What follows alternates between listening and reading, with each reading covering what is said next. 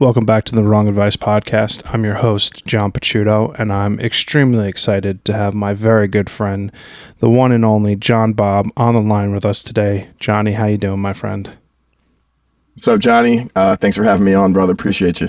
No problem. Super excited to have you on the pod finally. I know I've been trying to do this for a while. Why don't you introduce yourself to the listeners?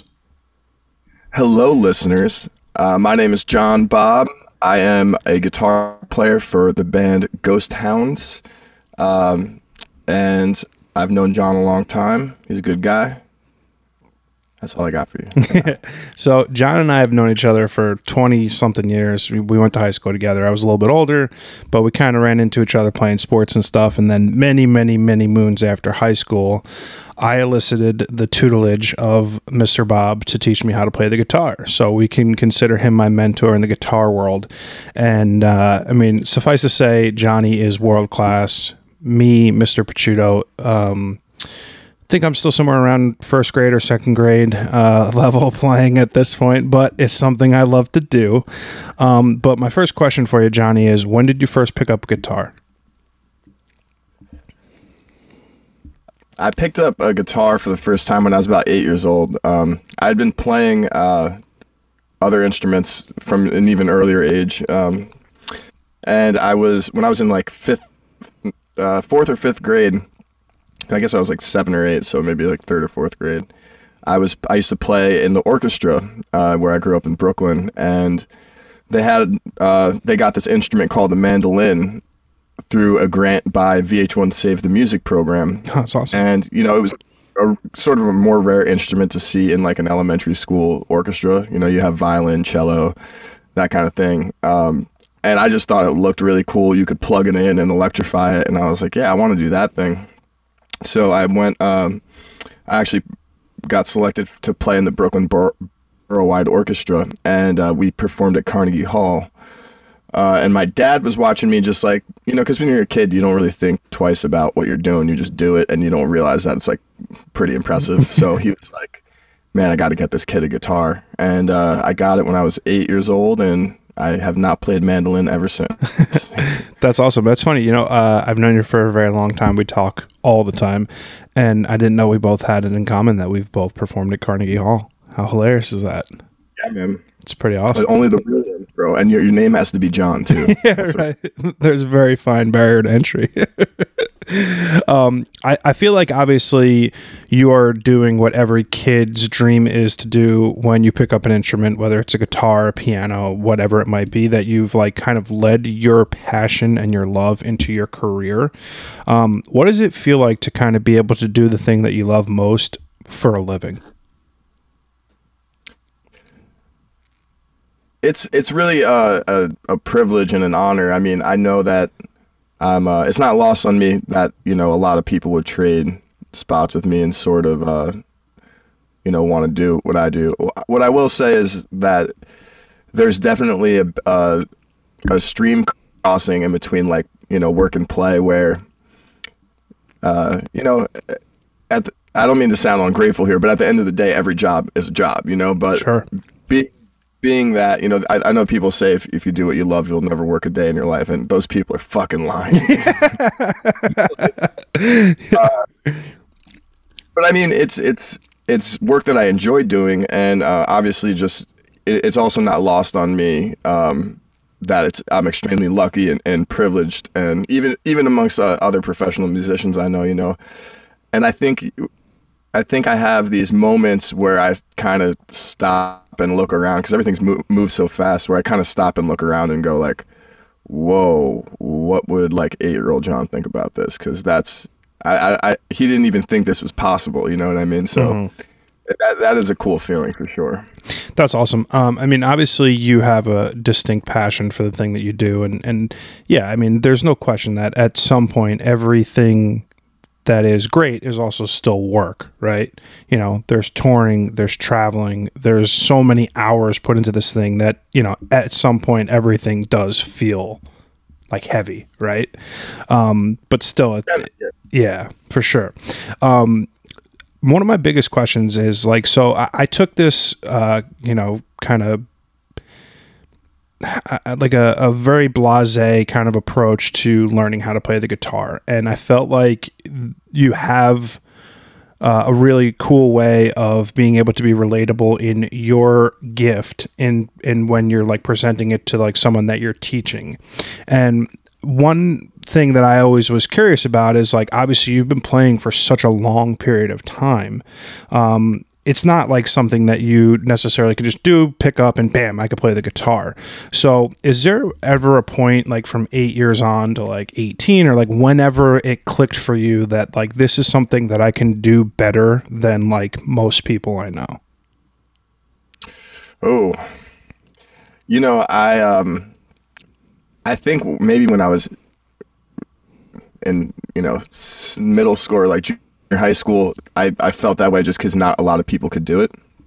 But in a more like serious, like, oh, like I could actually maybe pursue this professionally or something like that, I would say probably like, I think when I was in college, I was, I played baseball and I got injured and, I was in a sling and all I could really do was play guitar. And I think that was probably the period where I made the biggest, jump in skill level. And then, I mean, dude, we all deal with imposter syndrome. So like, there's like, coming to the realization that you're not just, thinking that you're the best. Like, it's not an unfair assessment anymore once you start hearing from enough people like, oh, dude, you're really good, because you don't believe it at first. Absolutely. And ultimately, like, you're like, oh yeah, I kind of surprised myself on that one, So definitely like sometime in college, and then I mean, I think it keeps happening in waves because, every time you step up to the next level, you kind of restart, kind of on the bottom again. Mm-hmm. So, now I have imposter syndrome again because I'm like looking around at people that I grew up listening to, and I'm just like, what the fuck? Yeah, I'm super glad you brought up imposter syndrome because it's something that I've discussed with like a multitude of people on my podcast, whether it's photographers or actors or whomever it might be, because it's something that I struggle with a lot because I feel like it took a much later period of my life for me to find the thing that I love, like photography. And then it's always this thing where you're like, well, I don't know if I could shoot for this brand or with this model or feel like I could produce work at a level that is up to my, my mentor and people who I look up to. So I'm super glad you brought that up because you have an undeniable skill in the thing that you do for a living, and you're, borderline at the top of like the echelon of like where you can go in terms of being like in a major band, touring, like producing work, albums, the whole nine yards. And I think it's such a refreshing thing to hear people who are like killing it at whatever it is that they're doing and being like, oh yeah, like I still have so much self-doubt, so much questions about what I'm doing, because it's just such a relatable thing to hear. Seriously. Yeah, I mean, I think it's something that never really goes away, and the one way that I've been able to sort of, I don't want to say combat that, but to sort of deal with it is to kind of just let it pass, and instead of letting it cripple me and discourage me, I'll kind of just go, all right, well, we've been through this before, and it turned out you weren't an imposter, so, maybe just listen to, like, if someone tells you something, like compliments you, like, don't dismiss it, don't be too hard on yourself. And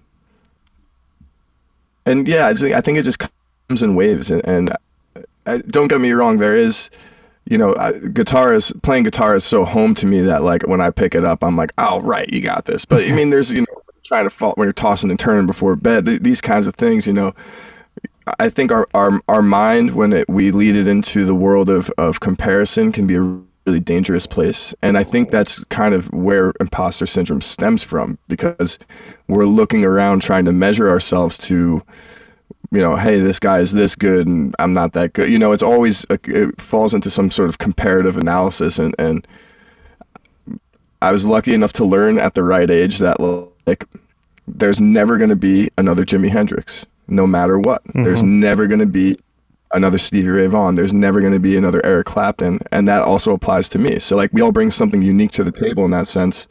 And for me, I just got into, it's not better or worse, it's just different, And it's also, I'm because music is a super subjective thing. So, you know, like someone could be like, that song sucks. And I'll be like, I like it. You know, right. Like, so No, I always have that. I like that because it's just that every time I have these conversations with people, the relatability in imposter syndrome is something that kind of like, oh, take a breath. Okay, you could do this. Like, so many people feel this way. So many people go through these questions of self that it's okay to feel that way because it's completely normal. And especially in something like any of the arts, right? Art, photography, music, it is such a subjective landscape that you're going to have people who are like, oh, that's fucking such a sweet picture. And then like my friend will DM me and be like, bro, you took a picture of a parking cone. What the fuck was that? I was like, well, man, you know, like, I don't know. I just did it. That's just it. The eye of the beholder, you know? Yeah, right. Exactly. Some things that like I've learned at a young age was to be incredibly comfortable and confident in my skin. And, you know, that could be in like a dating perspective, a work perspective, you know, a hobbies perspective, whatever it might be. What's something that gives you confidence in yourself, and like, whether it's your ability to play the guitar, whether it's like anything in life, like what are things like innately in you that gives you confidence? Ooh, I didn't know I was going to be turned inside out like this, Johnny. You know, I mean, obviously, yeah, guitar. I mean, there's really no other feeling that I can describe that I felt in my life, and that's like playing in front of people and people going crazy, you know, having a good time. Like that's one of the most that's a feeling that I think most artists chase and will continue to chase that dragon because it's like really like, you know, it's like a drug. Yeah, totally. But I mean, dude, aside from that, like in terms of confidence, you know, I just know that for better or for worse, I'm going to be me. And if someone doesn't like it and they don't want to they don't want to like have me in their life anymore. I say fuck all the time. All right. You know, if someone doesn't like me, that's okay. Like there's a lot of people in the world, you know, there's whatever it is now, 7 billion plus people in the world that, you know, they can go somewhere else. So, you know, I like doing that, and I like to think like at the end of the day, and I know you're a similar way, that, you know, I'm a very principle-based person, and so I'm confident in those principles. You know, I know that like if someone needs help, I'm going to help them to the best of my capability. I know I'm a loyal person, I'm an honest person to a fault sometimes, you know, and those are the things that kind of give me confidence to be myself, because they're tried and true tested, you know. They've been put to the test many times, and I know I could always fall back on that, you know what I mean? Yeah. And you know, especially in the world of music, you know, so much of it is, you know, we get to a certain level, really everyone could play, you know, everyone's really good in any field. And I think what kind of separates people, you know, from the guys who keep getting the gigs, obviously there is a talent component there, but it's also workability, you know, like, are they cool? Are they prepared? Are they on time? All things that are controllable, in my opinion, you know, so all those things melded into one, you know. Yeah, totally. One. I take a lot of like the principles that you mentioned, and like they kind of build directly into like one's work ethic, right? Like at the end of the day, like a lot of these common themes and principles that like you and I grew up with as kids in like the same area and like from a similar background, like it just instills a certain level of, you know, I want to do well at whatever it is I'm doing. And if I'm not doing great, I'm still going to do it as right as I possibly can, kind of deal. And I think that's certainly like a unique feature from like where we grew up. I think when you do a creative path from a career perspective, it takes a significant work ethic. And, you know, guitar is a thing where you know every single note, you know every single chord. It's like a finite amount of information that you can learn. But in terms of like your ability, like that's 100% driven by a work ethic, which I lacked severely in learning to play the guitar. So what do you think is it in yourself, like when you like finally got to the point where you're fucking around and you're in your your late teens into your 20s, and you're like I'm good at this and I'm going to spend all my time mastering this? I think it's definitely a matter of circumstance, in that at that age I had a lot of time, you know, like you have a lot more time up until you're, you know, entering, you know, leaving college, where you can kind of sit around and like not have to go to work or like whatever it is.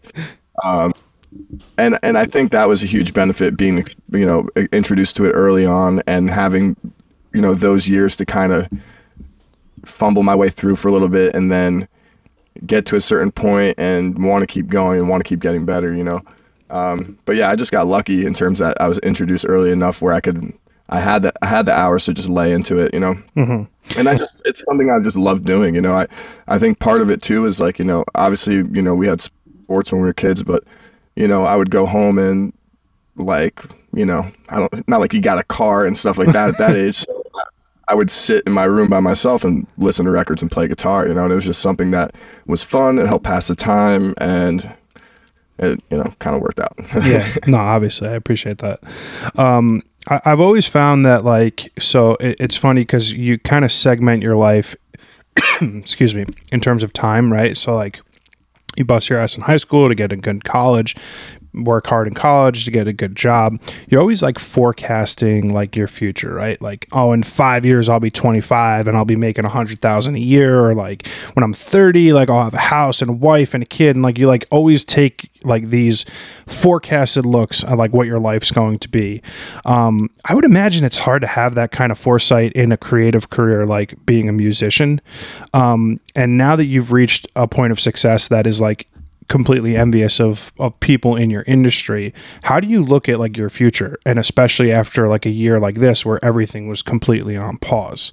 Like, do you see yourself like, you know, 3 years from now, boom, we want our second album? Like, you know, I mean, it's like it's an ensemble kind of thing, but like it's very much like what you kind of look out into the future and see. Like, how does that work for like a creative like yourself? Myself personally, I mean, I'm still taking it day by day. And like you mentioned, you know, last year, you know, we went from, you know, the coolest stuff I've ever done in my career to just the whole world being wiped out. And you know, a year before that, I got hit by a car. So like, it's not really. I think there's been a perspective through that experience, and then also with COVID for a lot of people, like, you know, and you know, oftentimes we get these downloads in a time of a tragedy or something like that, where like, you know, you never really know what's going to happen. And that's especially true with the entertainment industry and music, because, you know, I mean, there's only so much that you can do, and then it's just chance, right? Like, you can do everything right as an artist, you can write great songs, you can play the right shows, and sometimes it might not click. You know, there's not really a textbook or like a How you know, a to? game. Yeah, exactly. And I think to me, because like, especially like, you know, early 20s, like, you know, gigging in New York City all the time, and you know, you know, it's a struggle out there for young musicians and young artists. And I think I just kind of I got used to living in like a period of uncertainty of like, what's happening in 2 weeks? Who knows? Like I remember one time a girl I was dating, her dad asked me like, what's your 5-year plan? And I was like, dude, I don't even know I was like, I don't even know what's happening next week, man. We got to back it up a little bit, you know? So I've just kind of gotten used to that sort of flow. And I think too, it at first probably made me a little anxious and on edge, but you just kind of get used to it, you know? Yeah, no, I like that. And I'm glad you brought up the accident, because that kind of fell right in between, you know, when we were working together in terms of you teaching me how to play guitar. And I just remember, like, first of all, like, thank God you were all right. Like, it was an absolute insane situation. But coming back from, you know, I think you broke some ribs, you broke your arm, you broke your shoulder, like you broke a whole bunch of shit. And like that impacts your ability to do the thing you do for a living. What was that like, like I remember vividly what that experience was like for me, because like we were pretty tight then, and you know, we were talking multiple times a week. And I remember coming to your you know, first return gig at what was that place called? Rockwood Music Hall, Yeah. And I remember being there, and those are some of my favorite photos that I've ever taken, because it was like simultaneously like, well, I don't have like this new hobby that I'm doing guitar because my guitar teacher got hit by a car, so I picked up photography. It's like, it's one of those really funny, like serendipitous things for me, obviously not getting hit by a car for you, but like, talk to me, like that was like a crazy period of your life, and I would imagine there's like a lot of like uncertainty and questions. Like what was that like for you, you know, when that happened? Well, first I'd like to say I really like those pictures that you took as well, and Thanks.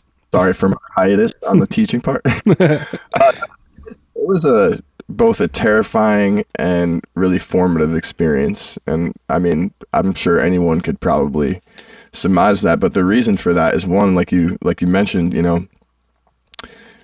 there was when I was about to get surgery, I kind of got prefaced before I went into the room from the doctors. It's like, listen, dude, we're gonna do our best to like put your arm back together, but like you know who knows, like you might have nerve damage, like we don't know yet, and we don't know what that's going to look like for in terms of like the scope of your recovery for some time, but the best advice I can give you is just to like work really hard in physical therapy right away, and that will improve the chances. And I did, I worked really, really hard, and it was a really painful, physically painful experience. But, in my mind, I was just like, dude, you've come this far. Like, if you like cop out right here and then you're not able to ever play guitar again, like you'll never be able to live with yourself. And the other experience I had, it was kind of like a realization I had, which was just like, well, if John the guitar player can't play guitar anymore, like what's left over? Mm-hmm. And I had a hard time answering that at first, because I think I was like 27 or 28 years old, and pretty much since I dropped out of college, all I was doing was playing guitar. Like that was my life revolved around it, and that's everything I did. I didn't work a day job. I just like that's all I did. So I was kind of freaking out, and then what I realized was that it sounds really silly to me. And I don't mean to take away from anyone by saying this, but it sounds really silly to me to say I was put on this planet to take this instrument made of wood and metal steel strings on it, and that's why I was put here, was to play that. Right? That it within itself just it sounds like pretty vain to me. And what I realized was that, like, my purpose on this planet wasn't to play music. My purpose on this planet, that was just my vessel to get to my purpose, which I think is more in the sense of, having this shared experience with, whether it's an audience or a listener, that you kind of just go, hey, we're all in this together kind of thing, and having that sort of, that feedback loop of, hey, let's feel good and let's do the right thing. And I realized that music was just my medium to accomplish that. So I kind of made peace with it. And I said, listen, man, try as hard as you can. And if you can't, after it's all said and done, like you keep your chin up, because you did everything you could. And, you'll find another medium to keep doing what you love doing, which is really just, interacting with people and trying to make the world a better place slowly. Dude, I really love that perspective. I think that's huge. 'Cause like, I'm in my mid 30s, and I think it's taken me such a long period of time for me to like find the thing that I think I'm supposed to be doing. And like, it's a freeing feeling to like kind of be like in a position where I finally feel like, wow, I found the thing that I fucking love that sets my soul on fire. I never once considered the possibility that it could be taken away from me. And I think that's like a hugely, hugely important kind of perspective, because in an event where you can't do the thing you love anymore, that kind of recognition of being able to kind of like take it a different avenue is like, that's pretty good, man. I like that a lot. Yeah, I like that.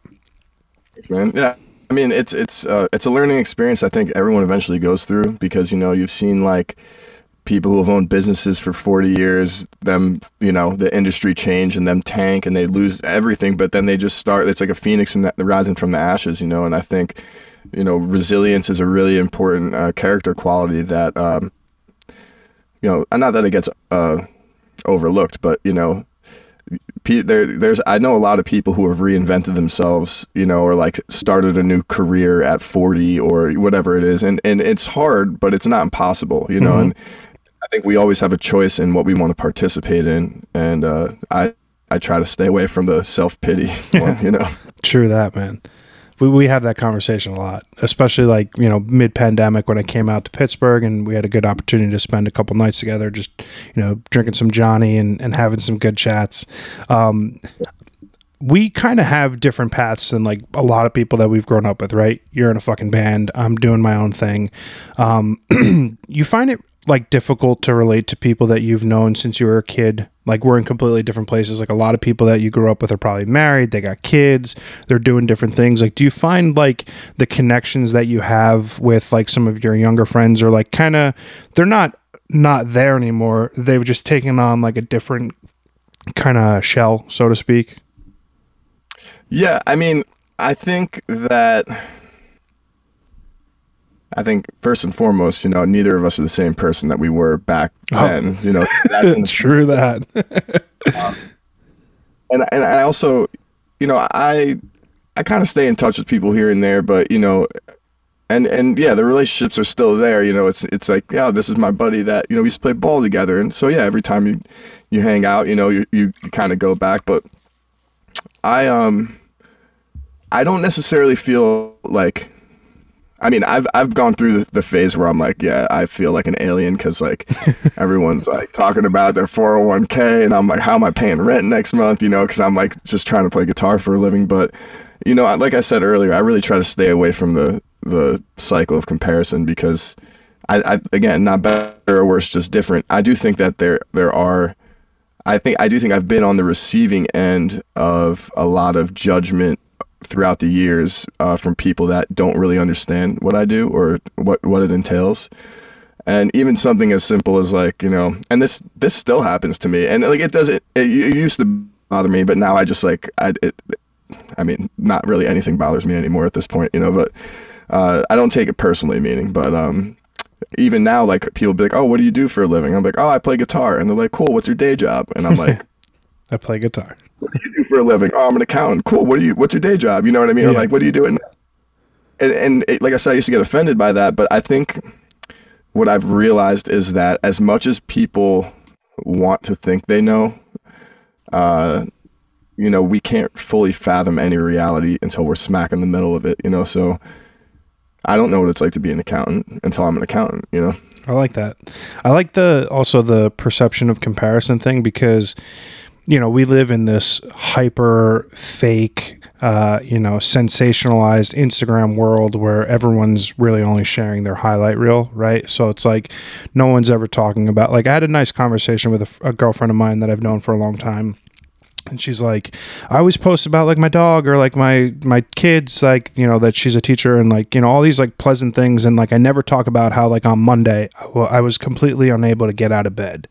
And there's this like barrier to like our social media lives and our real lives that for some reason a lot of people don't cross, and it's something that I would love to see happen more because there's so much relatability in this shared life experience that we all have that we just don't have the ability to be like, hey, I could really use someone to talk to today, or hey, man, last week really sucked, or you know what I mean? Like people are only showing the highs, like, oh, I'm on a plane, oh, I'm doing this, oh, I'm doing that, and no one like ever takes a second to kind of like say that they're struggling, and that's something that really sucks. And like I'm been so good lately, like in the last 6-7 months of like checking up on my people, like just shooting texts out like, hey, how you doing, how's everything going, because I want to know that my people are doing good, because like at the end of the day, like it's those conversations that you don't have that you ultimately always end up regretting. And yeah, I've been stuck in a comparison loop where like you look at like the pictures that you make or the podcasts you produce and you're like, wow, I'm not getting X number of likes or X number of this. It's like, why the fuck does that matter? It doesn't. And I'm going to be trying to steal a lot of that perspective from you for sure. Yeah, man, I agree with you. And I think I've started seeing a bit more open conversation about that. And I think COVID really, stretched people to their limits, myself included. You're out of work, you're isolated, you can't hug anybody. That's a huge part of like, even a handshake. I remember, bumping elbows with people, everything being so segmented really messed with people. And I think that sort of started forcing the hand to start having the conversation more. But I agree, man. And, I try to only participate in the things that I like to participate in. And for better or for worse, for me lately, that's been like largely not participating in social media outside of like doing stuff for the band, because obviously we're releasing new music and we have to put stuff out. So I handle that stuff, but on a personal level, like I really just try not to participate in it, because I don't really agree with what's going on these days with exactly what you're talking about. And I also, and this is unpopular opinion, but I don't necessarily think everyone deserves a platform. Like, I don't think everyone in the world is that interesting, and I think that's why people are starting to, just Take a show step back. highlights. Yeah. Well, and also people are just sharing their highlights because they want to seem more interesting than they are, when it's like, life isn't even, dude, you have no idea.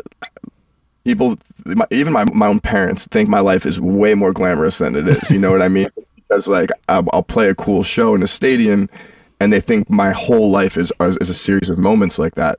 It's not. I still got to come home and scoop my cat's litter box. You know what I mean? Mm-hmm. And in a way, I don't want to ruin that for them. And I realize that I am contributing to that. But now when you put it on a mass level where every single person can have an account on 4 different social media platforms, it starts compounding itself. And this kind of like, it sort of gives everyone the opportunity to be like their own celebrity, or like an influencer. Yeah. And really, like, celebrities back in the day, like before social media was huge, they had a degree of mystery to them.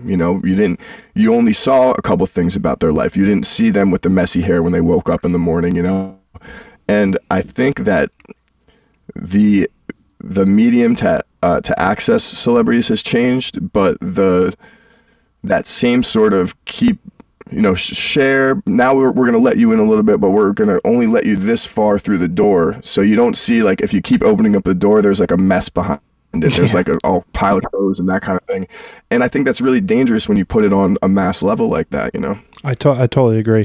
I've I've got some young nieces and nephews in my life, so the book Everybody Poops has been a common theme, and it's something that I say all the time, like because inevitably what happens on social media is we take people and we put them on pedestals, and this person is this and this person is that, and at the end of every day, everybody poops, right? Like, every aspect of your life could be great. You've got the Ferrari in the driveway, you've got the multi-million-dollar mansion, but you know what? That guy still shits. You know what I mean? Like, we need to stop pedestaling people and putting them as like this unattainable thing, or like idolizing human beings, because at the end of the day, we're all flawed, normal people. Dude, absolutely, man. And like, that's, I mean, don't get me wrong, I still have some moments where I meet someone and I'm like, I want to, I don't fanboy. I'll keep it all in here, but on the inside, I'm like screaming. Yeah. But that's honestly, that's faded a bit for me, and part of it is, I've gotten to meet some really influential and famous people and athletes and that kind of thing. And after a while, it's that's sort of like excitement behind it sort of disappears, and it's like, oh, who are you? Oh, cool, you're a major league pitcher. Oh, that's awesome, man, cool. Like, there's not like a pedestal for me anymore. And I think I've experienced sometimes people trying to do that to me, and I'm like, nah, this is not how this works. Like, at the end of the day, like, I'm just a human being that fucking plays guitar, and that is, while I think that is a cool thing to do, it's not anything worth being like to act different around me, or it's, you know what I mean? And yeah, for sure.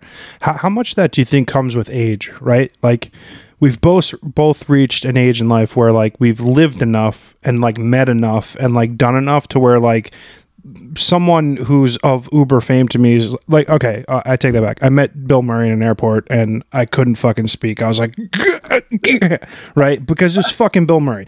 But like in other scenarios, it's like, I think you reach a certain like age in your life where like everybody is relatable in like some fashion, right? So do you think that's something that ultimately comes with age, or really it just kind of just depends on your like perspective and outlook on something like that?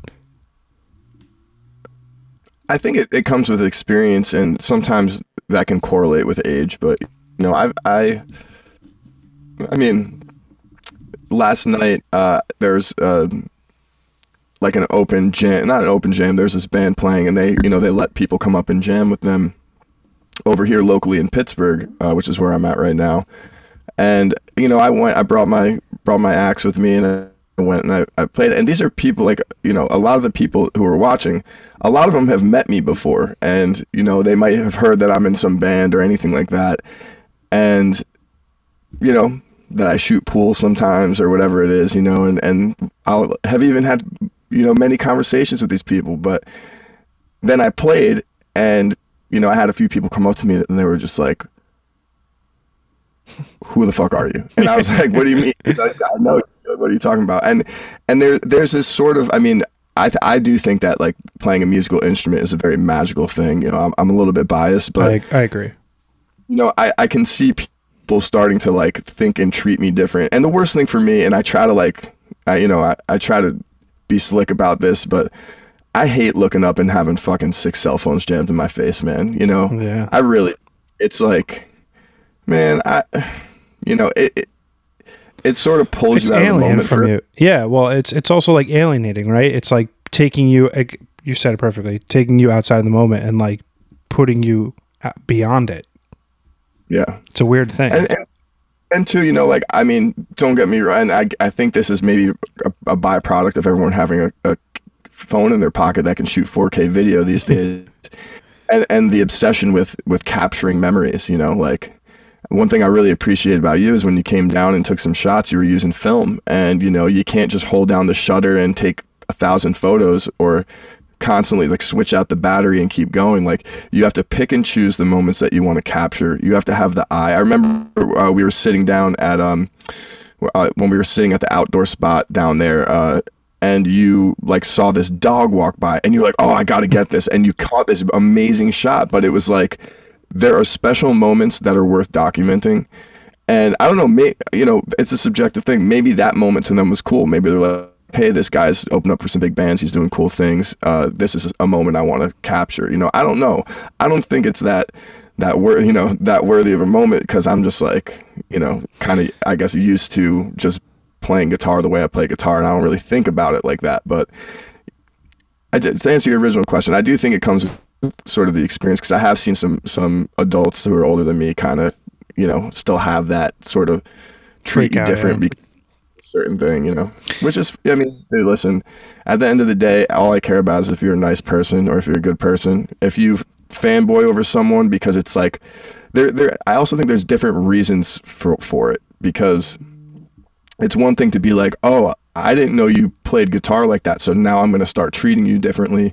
To me, isn't a great thing, but something like, oh my God, Bill Murray, you like created so many important pieces of work for my life that affected my life. Like, that to me is like a worthy kind of pedestal thing, where it's Sure. like, yo, your work speaks for itself, and it was such an integral part of my life that I can't believe this is happening. I can't believe you're actually here, not in a screen. Mm-hmm. That's very different. And also, I think the way you approach it too is important, because if you I approach it like a blubbering idiot. I was like, yeah, I mean, it happens, but you don't want to be that guy like freaking out. Yeah. Because also they're people. there's a zoo animal effect in there, so that can be a little funky to navigate. Absolutely. I think there's no question that like this last year has like been incredibly informative in terms of like me figuring out the person that I am. And like, I feel as if like a lot of people had that opportunity over the last like, kind of 16, 17 months to like really dive into like who they are. And like the people who took the time to like figure out who they are now have like, armed themselves with a mental clarity that some people who kind of turtle shelled over the last year or so don't have. And I'm pretty thankful for that. Obviously you're doing something from a career perspective that is like the thing that dreams are made of, right? Like as a little kid, you dream of being on these incredible venues and stages and playing music, right? So as a 30-something-year-old guitar player in a major band, what do your dreams look like now? Keep it going. No, I mean, I think, well, first I just want to comment on what you said about the last year. I think this is an extremely rare opportunity in adult life that kind of reverted back to, for a lot of people, like what it was like to be a teenager. It's like you can't go to work, you can't really go anywhere, like what are you going to do with your free time, and that, for me, I looked at it like, when am I ever going to have like this time to just focus on me, because when life is moving, like a lot of, like we were talking about earlier, there's a lot of times where you literally just don't have the time to do those things. Like you don't have the time to like play guitar for 10 hours a day like I was able to do when I was younger, you know what I mean? But what, your second question, what was it? What do my dreams look like now? Yeah. I'm not sure. It's a good question because, like, it's something I ask myself quite often because I've been lucky enough to be kind of gifted this ability to do whatever the fuck I want in life. Like, whether that was picking up a camera or a microphone to start a podcast, like, I've just, like, done the thing, right? And now I've kind of reached a point where I'm doing the things that I want to be doing, but I haven't thought about what is next, right? And I'm uniquely situated in my inability to see, like, well, if I can do XYZ, I don't know what XYZ is yet. So I'm curious, for a person who's in a drastically different, albeit much more awesome situation, like, what is that like? You're living your dream, right? You're doing the thing you wanted to do since you were 8 years old. So, like, I'm curious, like, what the horizon's like. Well, I've just come to accept that I've peaked and I'm going to be chasing this dragon for a long time. No, I'm just kidding, man. It was a great question because, I think that I feel conflicted about dreams, and I'll explain why. Is, when I went through this experience of getting run over by a car, I mean, there's no way to avoid it. It's quite literally thrust upon you that, like, yo, tomorrow might not even be here, and like I said earlier, we all experience loss in different ways in life, but I really got a new perspective thrust on me, which was really, and it sounds cliche, but it's like really just like live in the moment. And I also believe like we all need goals, we all need something to work towards. Where I've found the most not solace, but where I get the most pleasure from is, and again, another cliche is like it's about the journey, So for me, I don't necessarily know what the next, like, what 5 years from now will look like. I don't really even know what 1 year from now will look like because, we're gearing up to pick up where we left off when COVID hit, and a lot can happen. Especially in the situation that we're in now, we're in a very fortunate situation to be able to kind of, just kind of remove that year and a half and kind of pick up where we left off. I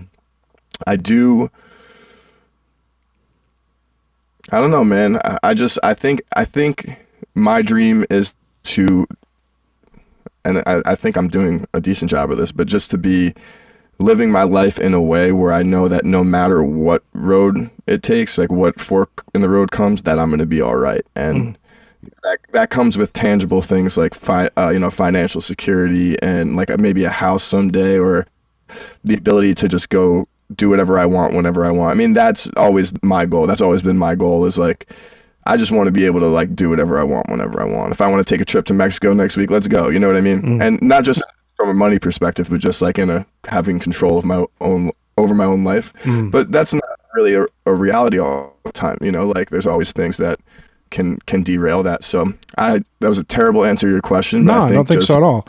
I think that's like, I'm in the exact same position. I couldn't possibly agree with you more, because there are so many contributing factors to the things that like my wants, my desires, and my dreams are just so different than where I had anticipated them being, that like I'm in a unique position where I don't know what is next. And it's different because, you have like a different kind of career, job path, etc. than I, but it's just a genuine curiosity for me because there's so much, left that I still want to do, but I don't necessarily have that one thing, like that one person I want to talk to, that one person I want to photograph. Like there's just so much I want to do. it is, you know, a little bit overwhelming at times. I think one of the luckiest things I got to do was a couple weeks ago is I saw Foo Fighters reopen the Garden, and it was just such a supremely fucking awesome situation. It's a band I love. It was a completely packed venue. It felt like this transcending experience to be back in a venue with a band playing loud music, people singing along, and it just was like the feeling I kept saying to my sister's fiance who was with me was like, it feels like the world's normal again, and it's like feels like things have healed again. As you guys are gearing up towards going back on the road and being able to perform shows again, what are you feeling like? What's like your level of excitement and nerves and like all these things that play into like what's going to be like such a fucking rush of an experience?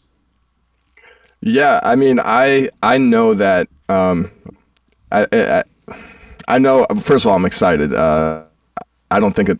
I mean, I know for a fact there hasn't been this much time ever passing between me playing a show and it's something, you know, it's something that we need to, as much as like people love going to concerts. There's a symbiotic relationship there, you know, that feedback loop we were talking about. And I also think that, you know, from a audience perspective, you know, like I think a lot of people took a lot of the cool things that we can do for granted. And, you know, music in the last, well, really always, but, you know, with streaming and the way that everything's changing, you know, music has started to get treated as like a commodity instead of like a luxury. You know what I mean? Where like, you know, I remember when I was younger, you know, trying to get gigs in New York and, you know, negotiating over pay. And it's like, dude, like, you can't, I'm not going to go insult the guys that I really respect as musicians and say that you guys are going to offer us $50 to play for 3 hours. If you want to do that, just plug in an iPod and play Spotify. And the bar owner or the club owner would always be like, well, no, our thing is live music. And I was like, well, then you got to pay for it, man. And I feel like when it all got ripped away, everyone kind of opened their eyes and went, oh, wow, I cannot wait to go to a concert. Yeah. So I feel like all the shows are going to be like totally insane. I'm super excited for it. I'm also like, I think by this point, you know, going like, all right, 2 weeks, everybody. All right, another 3 weeks. All right. I've kind of like set myself up for disappointment a few times out. I mean, I know and I hope that nothing happens where this is like the real return for us. But yeah, I'm just taking it as it comes, man. And I know that those, you know, when we do get back on stage, that it's going to be a crazy shared group experience with the people in attendance there, because, you know, like I said, we all got hosed on this one, you know, in terms of like getting and going to have these experiences with other people that are way more important than they're given credit to, you know? Mm-hmm, totally. I like to say that like me, you know, we mentioned like fangirling over like your heroes and like celebrities and stuff.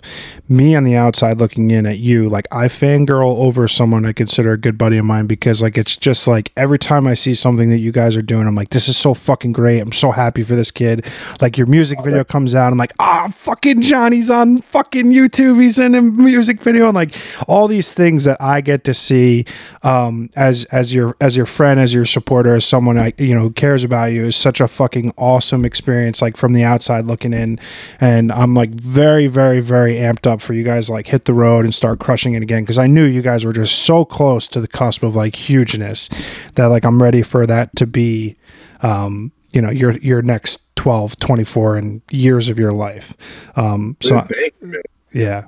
So I like to spend like the last bit of each of my podcasts just asking like some generalized questions about shit, and just getting like an idea of like who John Baab is as a human being. So my first question is, what's your favorite? Like a rapid fire round? Yeah, rapid fire. I mean, some are a little deep, but like, you know, some are like, for instance, what's your favorite book? Oh, my favorite book.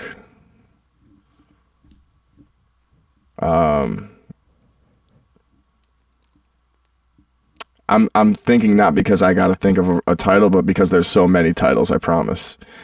There's this book I read called Merle's Door some years ago. I still have a copy of it, and I will always have a copy of it everywhere. And it's a book about a man who's hiking, and this dog finds him. Sometimes they say like, your animal chooses you, and this golden retriever just would not stop following him around. And they'd go on hikes. The dog would just kind of do his thing, go and come. And one of those stories where like the guy finds out like when the dog leaves, like he goes and visits everyone in the town and like stuff like that. And it's a really, really wonderful story about companionship and just learning lessons through, an animal, which I think that's partially why they're here, is to teach us some stuff. I like that.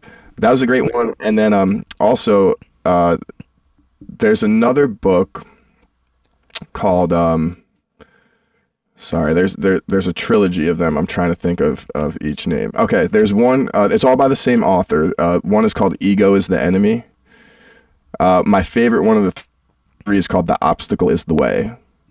It is they're books essentially about stoicism, and they talk about responding to things rather than reacting to them, because we get drugged by our own hormones and we react and we lash out or whatever. We take things personally, and it's a book that really helped me. And it's a book that I've gifted to a few people since I was recommended it. The Obstacle is the Way. I mean, the title is pretty self-explanatory about what it kind of talks about, but it's a really interesting book that kind of pulls you back from your, and the other one, the ego is the enemy. They kind of go hand in hand. Kind of pulls you out of your self-righteousness and brings you back down to earth. I think I'm going to add those to my Amazon cart the second we hang up. I could use that for sure. I highly recommend them. They're really great books. What is your favorite movie? Forrest Gump. Fuck yeah, great choice. Love that film. Great movie.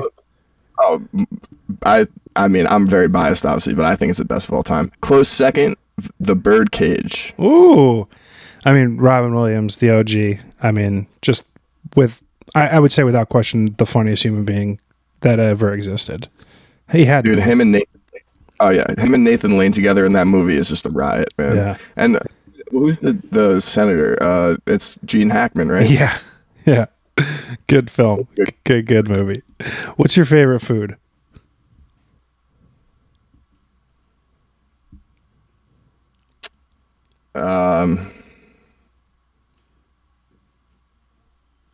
I'm a pretty equal opportunity food eater. I like trying a lot of things. I like really spicy things. It just kind of depends on my mood. That's not a good answer, but I'm pretty easy on that. I'm not a picky eater. All right, fair enough.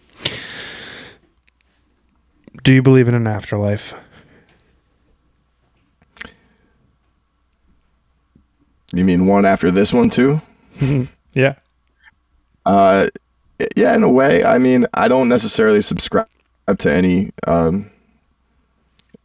anything that has any sort of doctrine on it, but I do think that ditto. I do think that we all, if I want to subscribe to the doctrine of the Big Bang Theory, that two really super dense particles collided and exploded, and we're living in the aftermath of that explosion, then I think that we're going to keep living in the aftermath of that explosion even after we're gone on this blip. We're all stardust. Well, from dust we come, to dust we shall return, kind of thing. I like that. That's a good perspective. I don't subscribe to any doctrines. I'm just like quoting the Bible and shit. I mean, we were all raised a certain way. That's completely understandable. Are you happy? Yeah. Good. It took me a long time to realize what happiness actually was, because it doesn't mean that you don't have tough days. I think for me, it's more about, am I happy with the way I carry myself? Am I happy with the way I treat people? And I think everything else kind of falls into place after that, because good things can happen to bad people, man. And I mean, bad things can happen to good people is probably what I meant more, but as long as you're steadfast in your approach, and you do the work, on that journey, like I think, in the end, it'll all work out. And if it's not working out, it's not the end. So there have been times where I'm just like, I'm maybe not where I wanted to be in life, but I still found happiness in the sense where I was confident in that I was doing everything I could and I was doing the right thing. And I was like, hey man, maybe it'll work out. Maybe it won't, like sometimes, obviously I was a baseball player, so a baseball reference, but I mean, there are times where you hit a ball in the screws and a screaming line drive and it's right at somebody. You didn't do anything. yeah, would you rather have gotten a hit? Sure, but like, you did everything you could, and I think that's where happiness kind of lives, Yeah, for totally. me. I couldn't agree with that more. What's your biggest fear?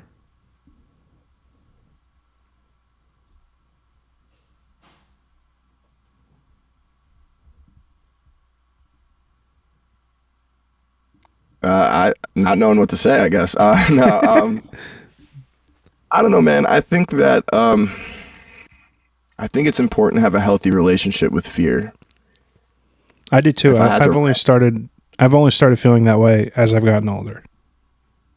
Like I feel like the yeah, things that I'm afraid of, like putting myself out there, dying, like all these things that like I would like chalk up as a fear, have been immense motivators lately. But like in my mid 20s, like or early 20s, like turtle shelled me. right. Yeah, I think if I had to say my biggest fear, it's probably almost getting there, but not quite.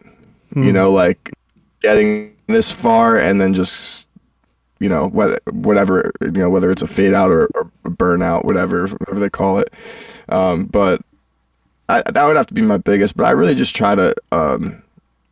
I try to really sit with those things because, and that's why I think I got so into blues music when I was younger. Is like, you know, obviously when people think of blues music, they think of like sad songs, sad dude on a porch who's poor, doesn't have money, or like whatever it is. And to me, it was always more about embracing the trouble in your life, right? Like not just complaining about it or crying about it, but actually being like, hey, this is happening to me, and I'm going to handle it right now. I'm going to go look at it in the eye, shake its hand, and say, have a nice journey. You know what I mean? And, you always hear about people like facing their fears, like going skydiving if they're afraid of heights and whatever that is. And I think if you if you hold things off long enough, you eventually have to really break that fear. And I just always try to just keep them close, because like you said, it could be a motivator, it could be something like that makes you not do something stupid. If you're afraid of dying, maybe you shouldn't like be like climbing mountains without any safety. You know what I mean? Yeah, Like that kind of thing. totally. But yeah, I think that's what I got there. What's the best piece of advice anyone's ever given you?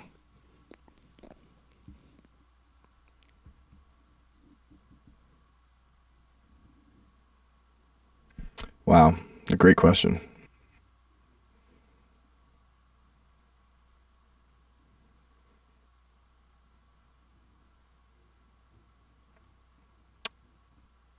Well, not in the deepest way, but the best advice that I was given that I took and happened to work out for me was a buddy of mine, this guy named Jeff Mackerlin.